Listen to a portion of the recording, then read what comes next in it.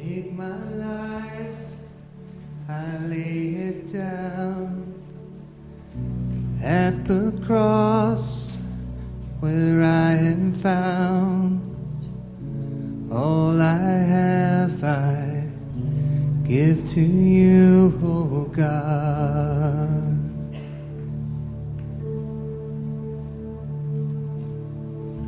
Take my hands and make them clean. Keep my heart in purity, that I may walk in all you have for me. Oh, here I stand, arms open wide. Oh, I am yours and you are mine, Jesus.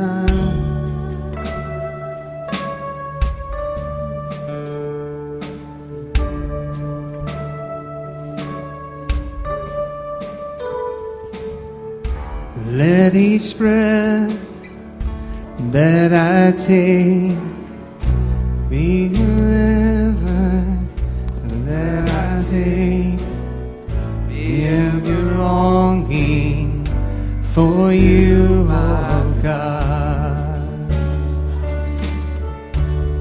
Oh, here I stand, arms open wide. Oh, I am yours and you are mine. Oh,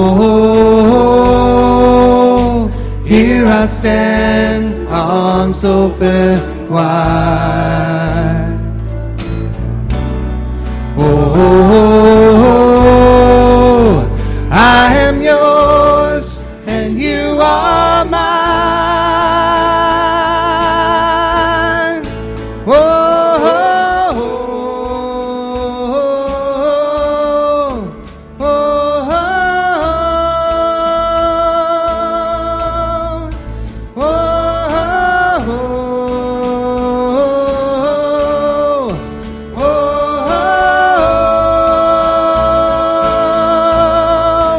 My whole life is yours, I give it all, surrender to your name, and forever I will pray. Have your way, have your way. My whole life is yours, I give it all, surrender to your name, and forever I will pray. Have your way, have your way.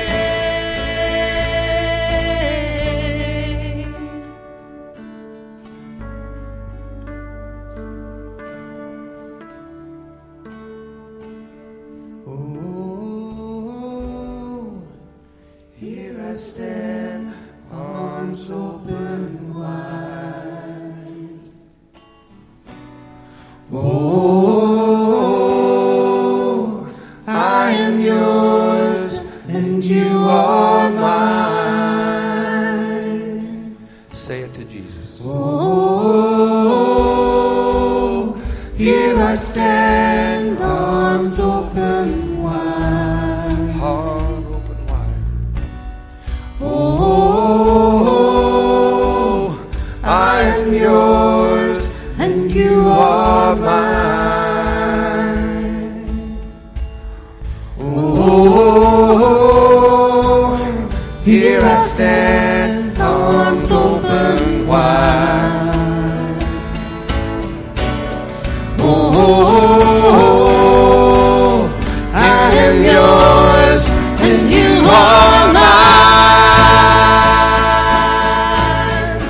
My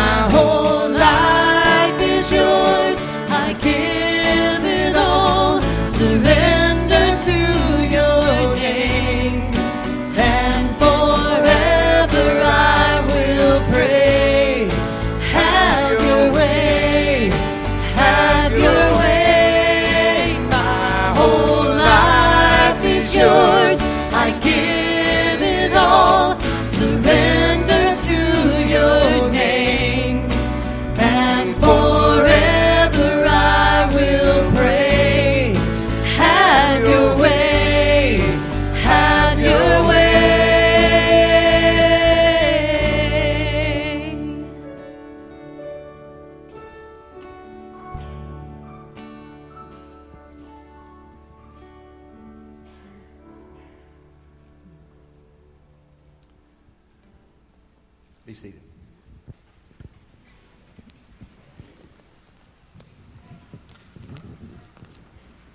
Let's stand to pray. I'm sorry. Forgive me. Stand to pray.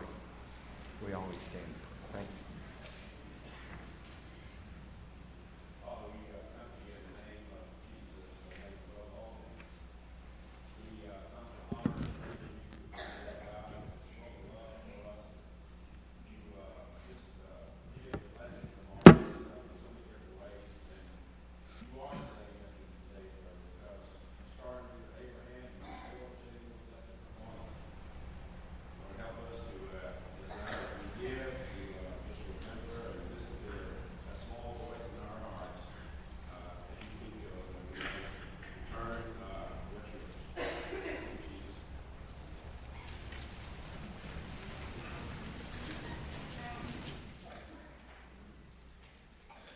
I'd like to introduce the faith story this morning. This is Adam Cargill. Y'all make Adam feel welcome and give him a hand.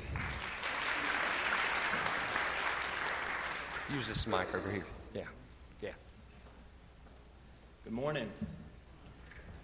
When John called and asked me to do a faith story on financial peace, it was pretty easy for me to say sure. Financial peace was something important to me and my wife, and I think it's important for everyone. I didn't hesitate at all. Financial peace is basically what it means, paying off all your bills and having money to do what you want to. It's your money. You're not indebted to anyone. When me and my wife, when the economy started getting bad, bills were getting tight, and we were living check to check, and we started talking different ways about what we could do to help on our budget, cut ways. We were talking about it, and she kept talking about, well, let's maybe put the house on the market, let's sell it. I said, no way. I said, I built this house. I was the contractor.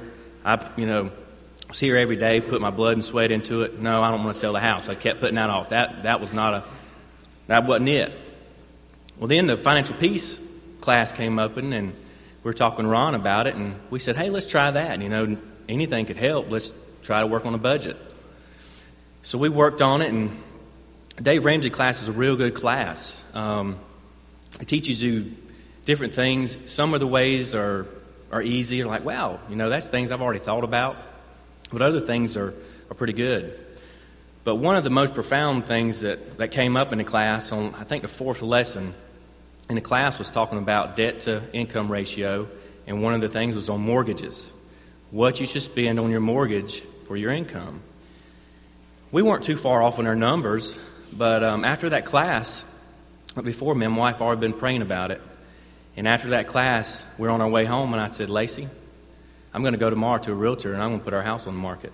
And she, we've already been praying about it, so it wasn't really much to talk about. So the next day, the realtor came out there. We put the house on the market. 10 months later, we sold our house, and we bought another one in town. And the whole time I was thinking, I'm never going to get a house just like the house I had. That house I designed, I love that house. But we bought a house in town that's the same size. I love this house even more.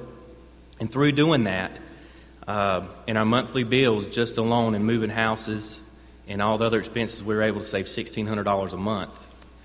And with that, Dave Ramsey teaches you a debt snowball where you pay off your debts and it just gets bigger and bigger.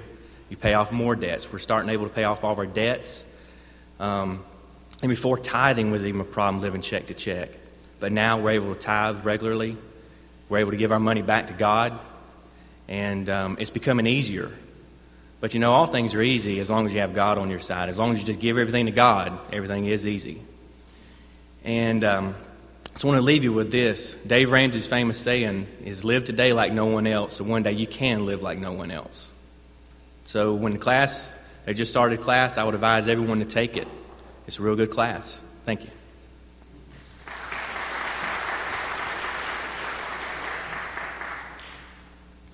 Good morning. While he's getting set up, I'm going to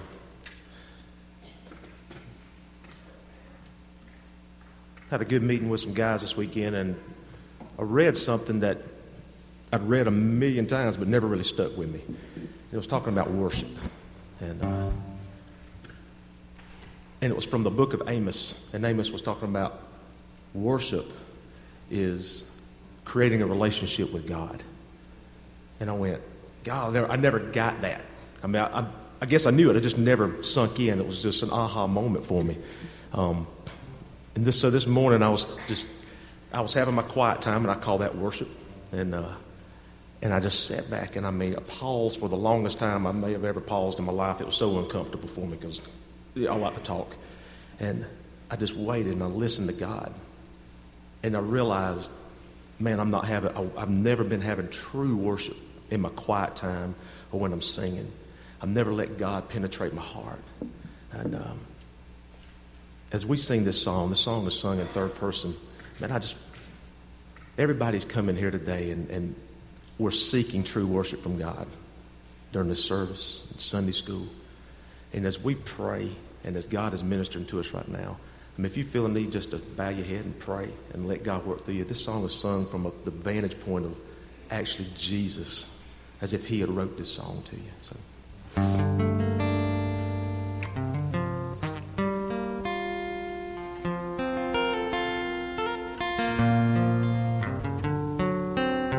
I heard it said that a man will climb a mountain just to be with the one he loves.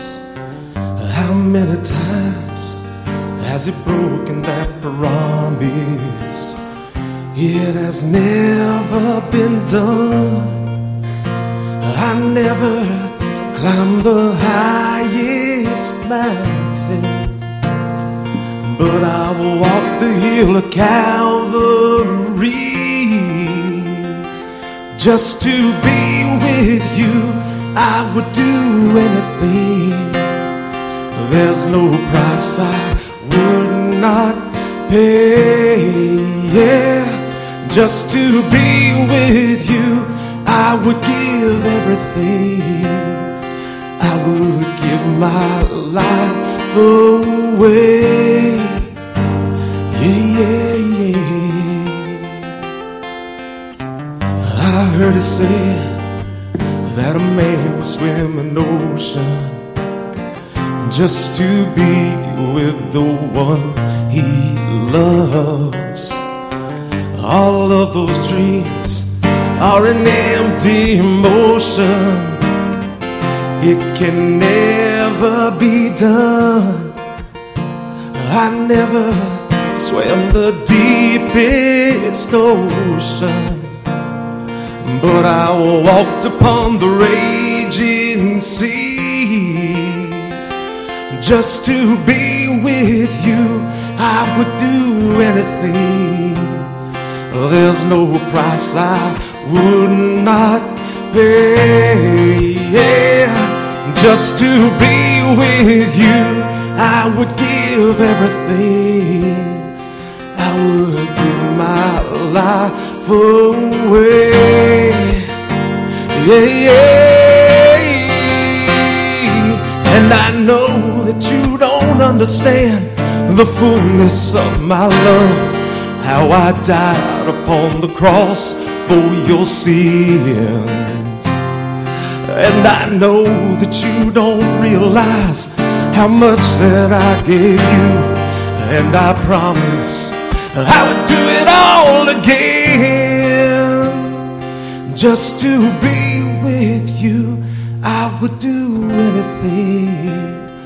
There's no price I would not pay.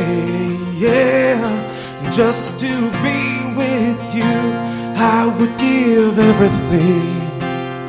And I would give my life away. Yeah, yeah. Just to be with you, I gave everything. Yes, I gave my life away. Just to be with you, I've done everything. Yes, no price I did not pay. Yeah, yeah, yeah. I gave my life away. yeah, just to be with you. Just to be with you. Just to be with you.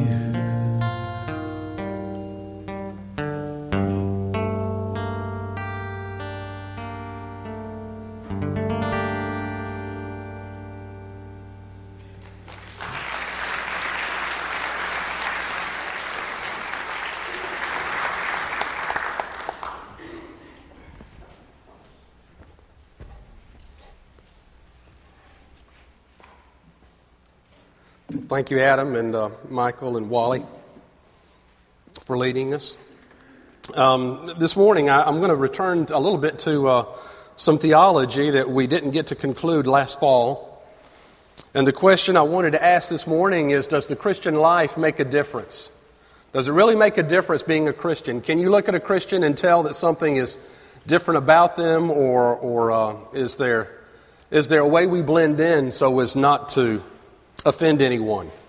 Matthew 5:13 through 17 talk about, does the Christian faith make a difference? Or do Christians make a difference? Or does it make a difference to be a Christian, if you want to call it that? Matthew 5:13 says, "You are the salt of the earth, but if the salt has lost its taste, how shall its saltness be restored?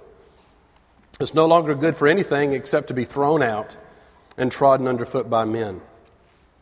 You are the light of the world. A city set on a hill cannot be hid, nor do men light a lamp and put it under a bushel, but on a stand, and it gives light to all in the house. Let your light so shine before men that they may see your good works and give glory to your Father who is in heaven." Let's pray. Father, as we come here today, we want to be the salt and light in the world. We want to make a difference. But in order for that to happen, we have to allow you to make a difference in our lives. We have to let you have control and dominion and lordship over every area of our lives. So when we come into contact with the world in different places, in different ways, we'll follow you instead of the world. And we'll do what you want us to do. In Jesus' name we pray. Amen. Let's say, for example, I were to trot 5 people out here and tell you 3 of them are Christians. 3 of the 5 are Christians. 2 of them are not. And let's say one of them is a young man with long hair and tattoos and earrings. And another one is a middle-aged woman, maybe, young, 30 years old, maybe 3 children. We have maybe a bank officer, and maybe a retired gentleman, and maybe a college professor. And I set those 5 people out in front of you and say, pick out the 3 Christians. Could you do it? Well, you'd look at the young guy with long hair and tattoos and earrings and probably give him the boot because of his appearance. Maybe the bank officer, you knew something about him. Maybe you saw him have some cocktails at a bank Christmas party one time. Maybe the college professor. Well, everybody knows that college professors are either skeptics or atheists. The retired gentleman, maybe you knew something from his past. You know, maybe he was kind of wild in his younger years. And the young woman, 30 years old, 3 children, well, maybe she's a Shirley MacLaine New Ager. Who knows? So it's really hard to pick out 3 Christians out of a group of 5 because you can't distinguish them from their appearance or their age or their profession or their background, their past, or their social life. None of those things you can really depict or distinguish a Christian. So if you can't tell a Christian by their appearance or their past or their profession or their social life or any other number of distinctions, what difference does it make being a Christian? What difference do we make? What are we supposed to do as Christians? Well, I think there are 3 real good things about being Christians that make a difference in who we are. And those differences, real simple, we have as Christians, what sets us apart, what makes us different? We have a perfect moral standard, first of all. Secondly, we have forgiveness for the present. Thirdly, we have hope for the future. Those three things set Christians apart, and it makes the Christian faith different. The first thing I want to talk about is we have a perfect moral standard, and I'm talking about Jesus Christ. Romans 10:9-10 says, if you confess with your mouth the Lord Jesus and believe in your heart that God has raised him from the dead, you will be saved. So right there, we're saying that we have the Son of God who is divine, but he is also a perfect moral being who is our Lord, who is our boss, if you want to use everyday language today. He is the revelation of God. He is the perfect moral standard. Our faith gives us that, and as far as I know, no other faith does. And that sets us apart in one way and makes us different. Several years ago, I did a sermon series. What was it called? Fresh Encounters. And over here, I had a beam, and I had a plumb line. Do you remember that over here by the organ? There's a plumb line, and I ran that plumb line because that plumb line we knew was straight. It was straight. And that's what Jesus is for us. He is the perfect moral criteria by which everything else we say and do is measured. He is the plumb line. Now, what has happened in society, and I think about this all the time because I see it happening, is we're like the frog in the kettle. You know what happens to the frog in the kettle, that old story? You heat it up a little bit at a time. You put some water, you put a frog in a kettle of water, and you heat it up a little bit at a time, and he doesn't realize that eventually he's boiling, basically. Because cold-blooded, his temperature is like that of the outside. It just gets hotter and hotter, and he doesn't realize what's happening. Well, friends, as Christians, society is doing that to us.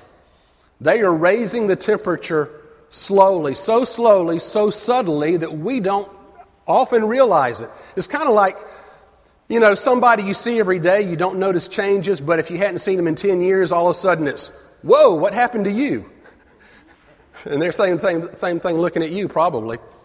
But, if you're in the middle of it, change is gradual and you don't always notice it. And that's what's happening.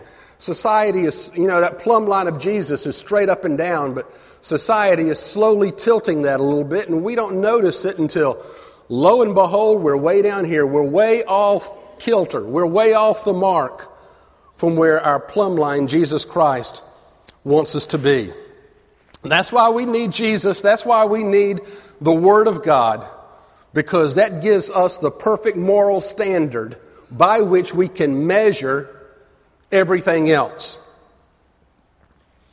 People who don't understand the Christian faith think they can be good enough to go to heaven. See, the problem with that, the reason they think that is because they're about here and they're better than everybody that's down here. So what they're doing is comparing themselves to other people. And you think, well, I'm better than that person. There's a big balance with weights and measures in heaven, and if I'm better than half the people, then maybe my half's getting into heaven and their half is not. Well, I've got some bad news for you. God doesn't compare us to each other. Who does God compare us to? He compares us to Jesus. He compares us to Jesus Christ. And so there's none of us who are good enough to get into heaven on our own. And that's why Jesus went to the cross to pay the penalty for our sins, that we might be forgiven and have everlasting life. Does that make sense? That is so important that you hear that, because when we go out into the community and witnessing, 9 times out of 10, what we hear people saying is that they think they're good enough to go to heaven. Do you hear me? You aren't good enough to go to heaven by yourself, because God doesn't compare you to the next guy. He compares you to the perfect moral standard of Jesus Christ. None of us is good enough on our own. Jesus died to give us the opportunity to go to heaven. Well, some people will point out that other faiths had religious leaders and teachers, that Christianity is not all that unique. So I started thinking about that. Well, let's see. Muslims have Muhammad. He never claimed to be the Son of God, and he wasn't. And frankly, he wasn't morally perfect either, because he slaughtered most everybody in Mecca in order to make that the seat of his religion. So you can't really compare Muslim and Christianity. What about Confucius? Well, Confucius was wise, but he never died for anybody's sins, and he sure wasn't raised from the dead 3 days later. I guess the religion that's most to be pitied today are the New Agers, because they think all of us are gods. So really, there's no other religion, anything like Christianity, that has a perfect moral standard, who is the revelation of God and the only perfect human being who ever lived. Because of that, we have a plumb line, who's Jesus Christ. And that impacts every decision that you make. There was a man who had a pickup truck, and it was an old pickup truck, and he knew it and he wanted to sell it. Not Bill Hughes, but that truck was kind of like Bill's truck. The only thing good about the truck was that the engine was fairly decent. So he advertises the truck and he sells it as is. This man buys it, and he comes back about 2 days later and he said, "You sold me a pile of junk. That engine blew up on the way home." Now, you're the man who sold the truck. What do? You sold it as is. Legally, you have no binding obligation. But you did imply that the engine was good and it blew up. So the man thought about that for a while. What would you have done? What I heard he did was he ended up offering the man half his money back, which the man took gladly. Because the person who sold the truck was a Christian. And when you become a Christian, you can't just ask, what's the legal thing here, or what can I get by with? You have to ask, what's the right thing to do? What would Jesus have me do? And that shades everything, every decision, every crossroads that you come to, because we have a perfect moral standard that we follow. The second thing that we have, unlike other religions, is forgiveness. Now, that's not a blank check that lets us get away with anything we want to, but it is a painful purchase made on the cross by the only sinless human being who ever lived. Now, when you talk about forgiveness, you have to talk about sin, because if you don't have sin, you don't need forgiveness. And there are a lot of people who don't like to talk about sin today. Matter of fact, you can turn on TV and you'll see a lot of folks, TV preachers, who will never refer to sin, never refer to cross, because surveys show them that brings people down. And people they want to be encouraged, they want to be lifted up. So a lot of these guys just talk about the power of positive thinking, basically. But sin is real, even if it's not popular. Carl Menninger was a Christian psychiatrist. He wrote a little book called Whatever Happened to Sin? And he was pointing out the fact that people don't really talk about it much anymore, because it does make us uncomfortable. But in his practice as a psychiatrist, he said that if he could convince people that their sins were forgiven, that 75% of his patients could leave the hospital. Because we have such problem carrying that burden of guilt. We have difficulty believing that anybody could love us so much that they could actually forgive us of our sins. Well, does that set Christianity apart? Yes, it does, because no other religion deals with the reality of sin and the need for forgiveness like our faith does. And so it makes us unique. God says, by believing in Jesus Christ and confessing your sins to Him, confessing means agreeing with Him that your sins are wrong, then He is faithful and just to forgive us our sins and to cleanse us from all unrighteousness. That means you have a blank slate. You can start completely over. And only Christianity offers that. There is one little requirement, though, that we don't usually talk about when it comes to forgiveness of sins, that is included in the Bible. And that is that God is willing to forgive us our sins, but He also requires us, in doing so, that we forgive each other. You know that little phrase in the Lord's Prayer that we kind of gloss over most of the time? It says, forgive us our trespasses, what? As we forgive those who trespass against us. I had a professor at seminary who said, if God forgives us the way we forgive each other, He's not going to be very busy. Because God links His forgiveness with our ability to forgive each other. And I think I've said before, that doesn't mean tit for tat. That doesn't mean if you forgive somebody a little sin or a little wrong, God forgives you a little sin. If you forgive somebody a big wrong, God forgives you a big sin. It doesn't work like that. But it's an understanding of when you realize how much you have been forgiven by God, how can you not be forgiving toward others? Plain and simple. If you can't believe that God forgives you, then how are you ever going to be forgiving toward others? If you can't forgive others, then how can you receive forgiveness from God? Because forgiveness is not in your vocabulary. But when you realize what God's done for you, how can you withhold that forgiveness from others? The Christian faith sets us apart because we have a moral standard. We have forgiveness of sins. And thirdly, we have hope in a future. We have hope for the life here today, and we have hope for the life to come. Now, some folks will criticize Christianity and say, you folks talk about heaven so much that it's just pie-in-the-sky religion, and that it's a heavenly religion that is of no earthly good. But I would say it's just the opposite. The fact that we have hope after this life makes it possible for us to have hope in this life. You see what I'm saying? Because we have something, you might not think hope in the world to come is very important. Let me tell you something. One day it's going to be the most important thing in the world to you. And because we have hope in the life to come, we can have hope in the life right here and now. Because without hope today, life would be bleak and meaningless. It reminds me of a cartoon I saw one time. This man was sitting in a room on a box, and there were two doors. One door said, "Do not enter." The other door said, "Do not exit." So what could he do? He couldn't go through either door, and he was just sitting there.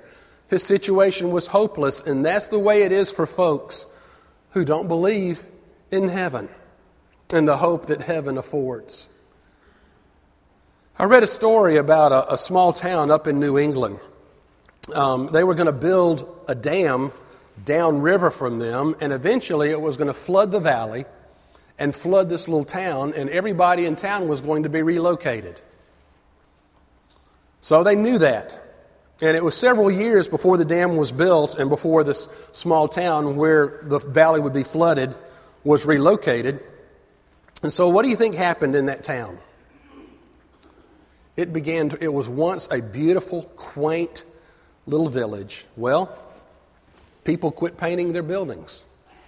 They quit fixing it up. And soon the whole town just looked like a deteriorated mess. Why? Because they didn't have any hope in the future. The newscasters were interviewing one of the townspeople, and he said, "Where there is no faith in the future, there is no work in the present." That is exactly what heaven does for us. Because we have hope in the future, we have hope in the present. If there's no hope, then things around us are going to fall into disrepair. Let me tell you, when I go into the funeral home, which I do very often, and it's a Christian who's passed away, offering the hope of everlasting life and seeing that loved one again is crucial in that funeral message to bringing those grieving family members hope. But I can't imagine anything sadder than an atheist in the funeral home who's lost a loved one, because they have nothing. Christian hope does not escape life. Christian hope helps us deal with the problems and difficulties in this life head on. So when we're sitting in that room We don't have a door marked "Do not enter" and one marked "Do not exit." We have a door that says entrance. We have a way out, and we have a way home. And that gives us hope. The Christian faith, I believe, makes a profound difference. It gives us a moral plumb line, Jesus Christ, to measure everything by.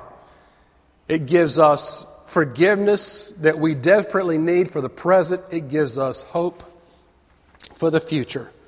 And if we will allow those characteristics to transform us, then we can be a transforming influence in the world that God wants us to be. He wants us to be salt in a savorless society. He wants us to be light in a dark world. And that is what is out there, friends. And if you don't carry your salt out there, and if you don't carry your light out there, then you're just going to blend in, and you're going to be like the frog in the kettle as our culture veers further and further off course from Jesus Christ. And one day we're going to wake up and say, where did we go wrong? We failed to make the difference in the world, to be the transforming influence that God called us to be. So let's stand up where we are and offer a moral standard. Show people where they can find forgiveness and remind them of hope in the future. Because that's what makes our faith different. Shall we pray? Father, as we come into this sanctuary, it's a great thing to come in here and worship and open up the Bible and study and think about it and talk about it. But if we don't carry it out beyond these four walls, then what good is it? God, you left us here to be salt and light. You asked us to go out into the world and make a difference. But in fear of not being politically correct, maybe offending someone, we go along with what society says, and we're influenced by commercials and reality TV and advertisers. And we think what we see on TV is what's normal. And slowly we're veering further and further away from the perfect moral plumb line, the standard of Jesus Christ. Father, get us back on track and help us to know where we have strayed. Sensitize us, convict us to where we have fallen by the wayside. And help us get back up and stand in the straight and narrow that leads us to home. You've left us here for a reason. Help us justify that reason by being the salt and light that you called us to be. In Jesus' name we pray. Amen. Well, you need to be different. You need to be willing to say who you are and why you are, what you believe and why you believe it. And part of that comes from standing before fellow believers and say, I believe in Jesus Christ and I'm not ashamed of Him. And I want to stand publicly before you and I want to become a member of a church and be baptized as a public expression of my faith in Jesus. Maybe you have been worshiping here for a while and you've been seeking God's leadership in church membership, and today He's leading you to join us as a family of faith. Maybe you need to rededicate your life and come forward and pray. Whatever decision, I'll be at the front to receive you and celebrate and counsel with you. So this is your opportunity. Let's come as we stand together and sing an invitational hymn.